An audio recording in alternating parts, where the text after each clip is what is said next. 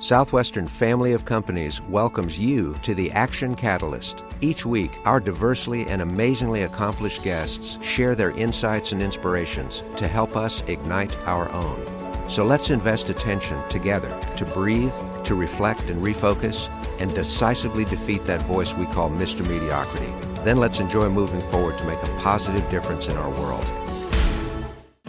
This episode is sponsored by Global Educational Concepts. Global Educational Concepts is a designated sponsor of the U.S. Department of State's Cultural Exchange programs. They fully support and believe in the public diplomacy opportunities their exchange programs offer participants, host families, and host employers. Global Educational Concepts seeks to provide the best service and support possible to the young people who participate in their programs while adhering to government regulations. Their program participants can be found living, working, and training all across the U.S. Visit gecexchanges.com for more information on Global Educational Concepts.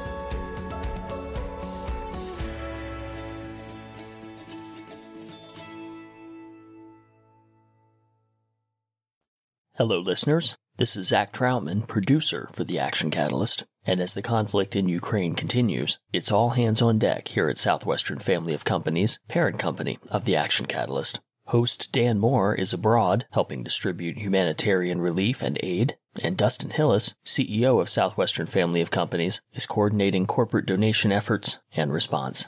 With both of them occupied, for the sake of timeliness, I sat down with today's guest, Ron Karr. Ron has worked with leaders on 6 continents to help eliminate risk and achieve better results with the velocity mindset.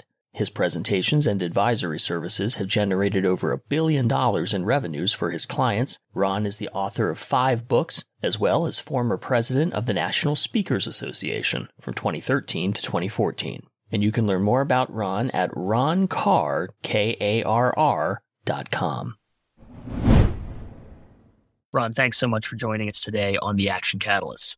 Thank you so much for having me. So first of all, what is the velocity mindset and how did you develop it? Well, when you hear the word velocity, what is the first word that comes to your mind? For me is speed, but I know there's kind of 2 axes to velocity. Well, most people have speed, like you just said, or momentum. And if that's all they think about velocity, then they're probably going to get burned out. True velocity, the physics definition, is speed with direction. It's your direction, where you're trying to go, that dictates your decision-making process to make sure you're making the right decisions and that you're carrying out the right actions. That's called being purpose-driven. Instead, most people are task-driven. They're driven by their to-do list. They do all these tasks on a given day, and at the end, they're exhausted at night. And they look at how much did they really move the needle, and sometimes they get really disappointed because for all the effort they put in, they didn't move forward. So they have to be driven by the purpose or the direction. And if they do that, they will gain velocity in all aspects of their life. So the first thing you have to do is start with the end in sight first. So you have to ask yourself first, well, what do you want to accomplish? Now, the problem with that is a lot of people, when you ask them visualize what you want, they can't. They have problems with it. They don't know what they want. They don't allow themselves to even think about what they want. And invariably, what most people do is when they write down what they want, it's really based on their past. It's based on what they think is possible, what's not possible, what they did in the past, what they didn't do in the past, what their customers are saying in the past.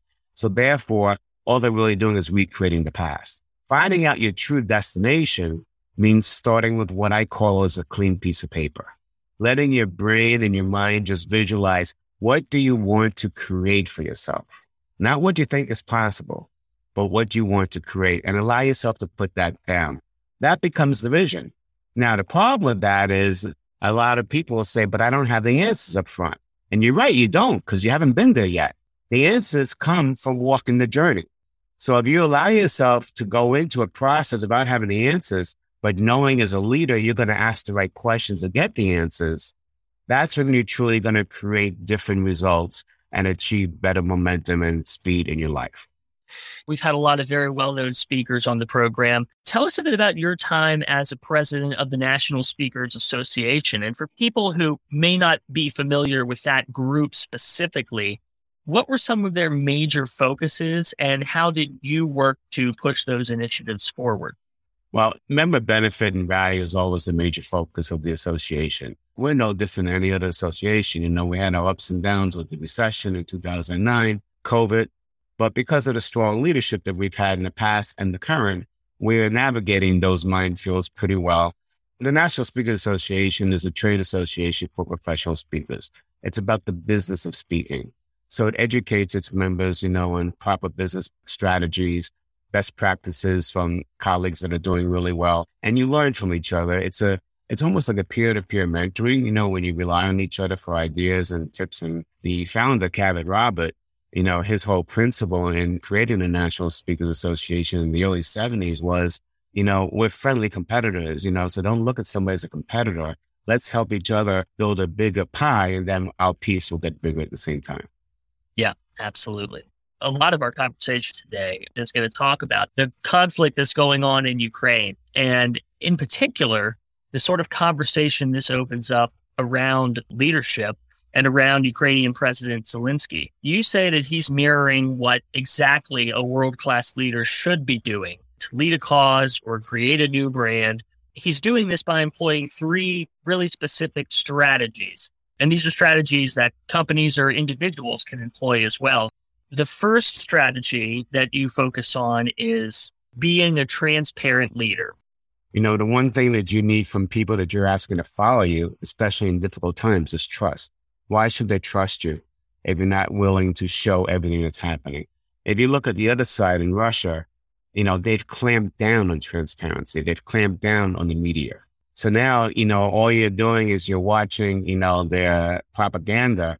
But if all of a sudden a report comes in and gives you a different view, all of a sudden you're asking yourself, why are they not showing that? What's going on here? What are they holding back from me? And just any little interruption in trust, any little tear in that fabric will automatically stop people from following you to some degree. And if it keeps building and building, they're obviously just going to go opposite of what you want to accomplish. So transparency is all about trust, but it's also about something else. It's about the emotions. Okay. So when we're sitting at home and watching Fox, CNN, or whatever network you're watching, and you're seeing all the destruction of the pointless destruction of the cities, the people being killed, the people being displaced, the potential PTSD for so many people who didn't even ask for the fight, we get very emotional, and then that builds support. So he understands the power of that. Zelenskyy actually understands the power of TV. He's using TV to his advantage to fight for the cause, whereas Putin is not. He's basically holding himself up. And then, when you hold yourself up and you don't have transparency, then the one thing you have to do is you have to start fighting all the non-stories that are out there. What I mean by non-stories, the false stories. If you take Kennedy, for example, President Kennedy with the Bay of Pigs, when that was such a fiasco and TV just came out, Kennedy knew the power of TV. And he decided to be transparent by acknowledging it didn't go well. And he got on TV and he said, look, the buck stops here. This was a bad situation. I made the decision. So if you want to blame somebody, it's me. What he did at that moment, he stopped all the negative news or the fake news from coming into play because he told everybody what it was. He took that play away from them. Those are some of the powers that you get with transparency, but it all comes to building trust, because you can't build a following without trust. And, speaking of building a following and having that emotional foundation to do it, strategy number 2 that you talk about is acting as what we'll call the evangelist, pushing people forward. Right. What value do you build in the evangelist role? Tremendous. Every organization has to have an evangelist. It could be the CEO. Think about that. Who really has the most passion than a CEO who either started the company or has the wherewithal to lead the company today? They have a vision. They want to leave a legacy. They got the passion. No one can say that as well as you can, who doesn't have that responsibility, okay? You're the only one who can. Now, sometimes CEOs are not that outgoing, so maybe it's not them. Maybe it's somebody else in the organization. But you need the evangelist, someone to be the face of the organization who spreads the dream. We learned this from Guy Kawasaki, who was one of the first employees of Apple Computer. Jobs and Wozniak were building the computer in the garage. You can have the computer, but you need something else to make it run. You need software. Well, Kawasaki's job was to go to software companies at that time like Lotus and be the evangelist. Product wasn't developed yet. It wasn't out. So he had to sell the dream. And he's sitting there saying, look, here's what's going to happen. This is why everybody's going to want this computer. Get into the ground floor, offering the opportunity, write the software for us. His job was to convince Lotus to invest that money without seeing a product that they can feel and without having statistics that it's actually going to work. That's what the evangelist does. They get people into the dream. That's what Zelenskyy is doing right now. He's doing it by all the Zoom presentations that he's making to the various governments around the world to solicit their support. He had a standing ovation with the UK Parliament, the US Congress. He just spoke to the Israeli Knesset, all in the hopes because he knows that no one can be as passionate and clear about the realities and what the help that is required. No one can do as good a job as he because he's there, he's living it, he feels the pain, and he's the one that is putting his life on the line. No one can say it as well or as impassioned as he can. And he's become the evangelist. And that's why also he declined to be relocated by the Americans. He could have easily gone to safety, but he knew one thing. If the leader leaves, why should everybody else stay and fight and die? It's important to note, too, that in the business world, you have to evangelize to two separate audiences, internally and externally. Anytime we talk to sales audiences, we all say you have two customers. You got the internal, the people that have to support you and the promises you make to your customers. And then the customers, how do we support the customers so we exceed their expectations? So the customers for Zelenskyy are the other governments that he's trying to sell on to provide the support that they need to hold up against the Russians. Internally, he's got to evangelize for his countrymen to go through the pain and the heartache that they're going through right now, to stay and fight the dangerous fight with no guarantee that they're going to survive. So you really have to create that momentum. And what Putin underestimated in this whole thing as a leader is he underestimated the resolve, which leads into the third point, but he underestimates the resolve of the people, which in fact only galvanized them to really, for lack of a better word, hate Russia and do whatever it takes to keep their freedom. Well, let's go into that third point then. And that third point is demonstrating will. Let me tell you how we came up with will to begin with. I was on a plane with a client of mine. It was a VP of Hertz Equipment Rental, part of Hertz, Bud Howard. He engaged me quite a few years ago to do 3 keynotes, and we're traveling between cities. And he asked me this question on the plane, which was very thought-provoking. He said, Ron, what's more important, will or want? And without even thinking, I said, will. And he goes, absolutely. But most people think it's want. You can want anything you want, but if you don't got the will to do what it takes to be disciplined, to fight through the fight, and deal with the pain, you're not going to get it. It's as plain as simple. So when we talk about will, first thing we have to talk is about the will of the leader who understands what they want, freedom for Ukraine. They're not going to give that up. And the will of the leader to do whatever it takes to go and fight for the support from the other countries, to go and fight, for whatever he needs to support the fight. And when his people see that, it galvanizes their will to stay behind and fight, because it's like a culture. And you can't have the will of the people if you don't have the will of the leader. It all starts and ends with the leader. Absolutely. So based on your assessment of Zelensky's leadership style and Putin's opposing style and the reaction of the global leaders and other nations to each of them in this conflict so far, I know you're not a geopolitician, but what do you predict, just based on leadership, will be the outcome of this moment in history? Well, on the one hand, you want to say leadership to avoid a bigger war. But I think we all have to be honest. We're in the war already. We did economic sanctions that are crippling Russia. Russia's not going to come out of this as strong as they were before. It's going to take years to recover and get back into the good graces of doing trade with the West and so forth.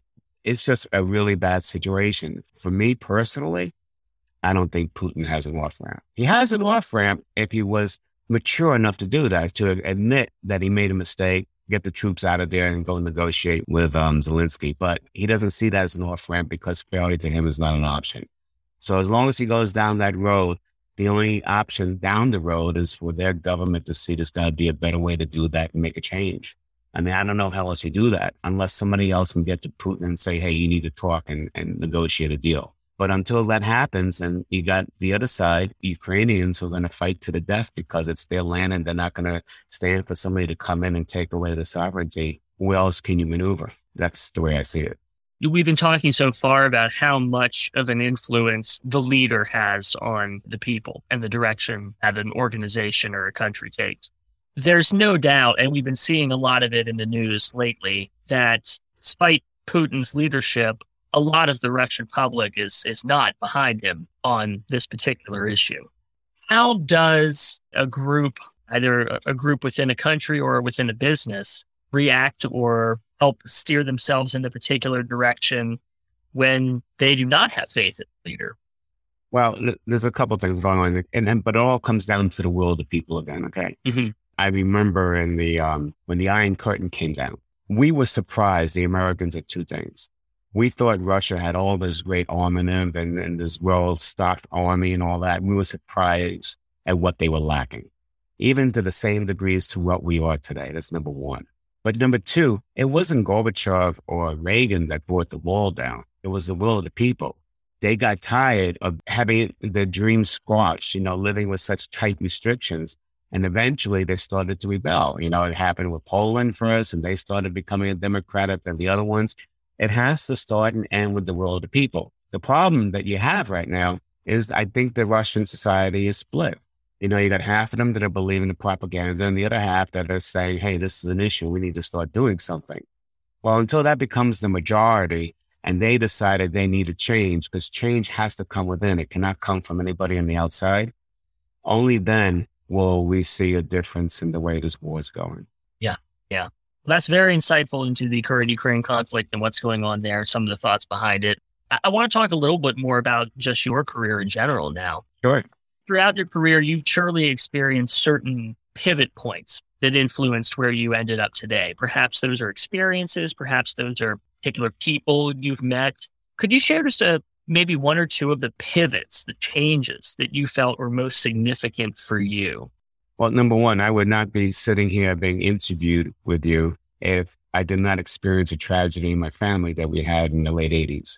I was in sales and sales management in the computer industry. My dad was terminally ill with diabetes, heart failure, kidney failure. He started having amputations. And my mom, who was an executive VP of Chase Manhattan Bank and a world-renowned economist, she had all the help for him at home. But what she didn't do was take care of the emotional help she needed to deal with the travesty. And so one day she passed out of the wheel of the car. The car jumped a curve, severed a light pole at a jagged edge on the pole, punctured the gas tank. Car catches fire. She caught fire in front of a Porsche dealership of all places. A salesperson, customer coming out, they drag out in flames. The car blows, takes down the whole Porsche dealership. And in an instant, I had two parents near death, my dad and my mom, who had 50-degree burns and 30% of her body. So, when I was in the ER, and I heard what the situation was, I said, okay, what do I do? Because I haven't been here before, I said, what are the two questions that you've always lived in business that got you? And the two questions were, what does success look like to me? And what are my actions supporting success? So the success to me was simple. Both parents had to live no matter what, because I didn't want it on my shoulders that one died. And then the promise I made to myself that any action I take, any action has to support their living. If it doesn't, I don't have time for it and I'll put it away. And that helped me navigate that travesty. The bottom line is my mother had 3 skin graft operations recovered, went back to work full time, lived another 20 years, and my dad managed another year. But after doing that for 6 weeks, I realized that the job I was in was not making me fulfilled. And a lot of what we all went through with COVID, that's why people made big changes. And I realized that I needed something different because what the situation showed me was life's too short. You don't know how long you have. I talked to my EVP. We talked about various options and he goes, I love you, but those other 3 options are not in the cards. So what do you think about? So he funded me basically. He said, today's your last day. He kept me on an expense account for a few more months, paid my commissions to the end of the year. And in 2 weeks, I got my first client, started in sales training, moved to keynoting and sales and leadership, advising some board of directors, and then also doing annual retainers and helping the C-suite position their companies for growth. That would not have happened if that tragedy didn't happen, because That's what gave me the guts to do something different. I probably would have been on a trajectory to stay in jobs that maybe didn't suit me well, and we probably wouldn't be here together. Wow. Powerful story. And this next question is perhaps similar. Like all of us, you've hit setbacks along the way. You've had great success, but you've also hit some setbacks along the way. How do you approach those situations when you confront unexpected, just totally derailing events?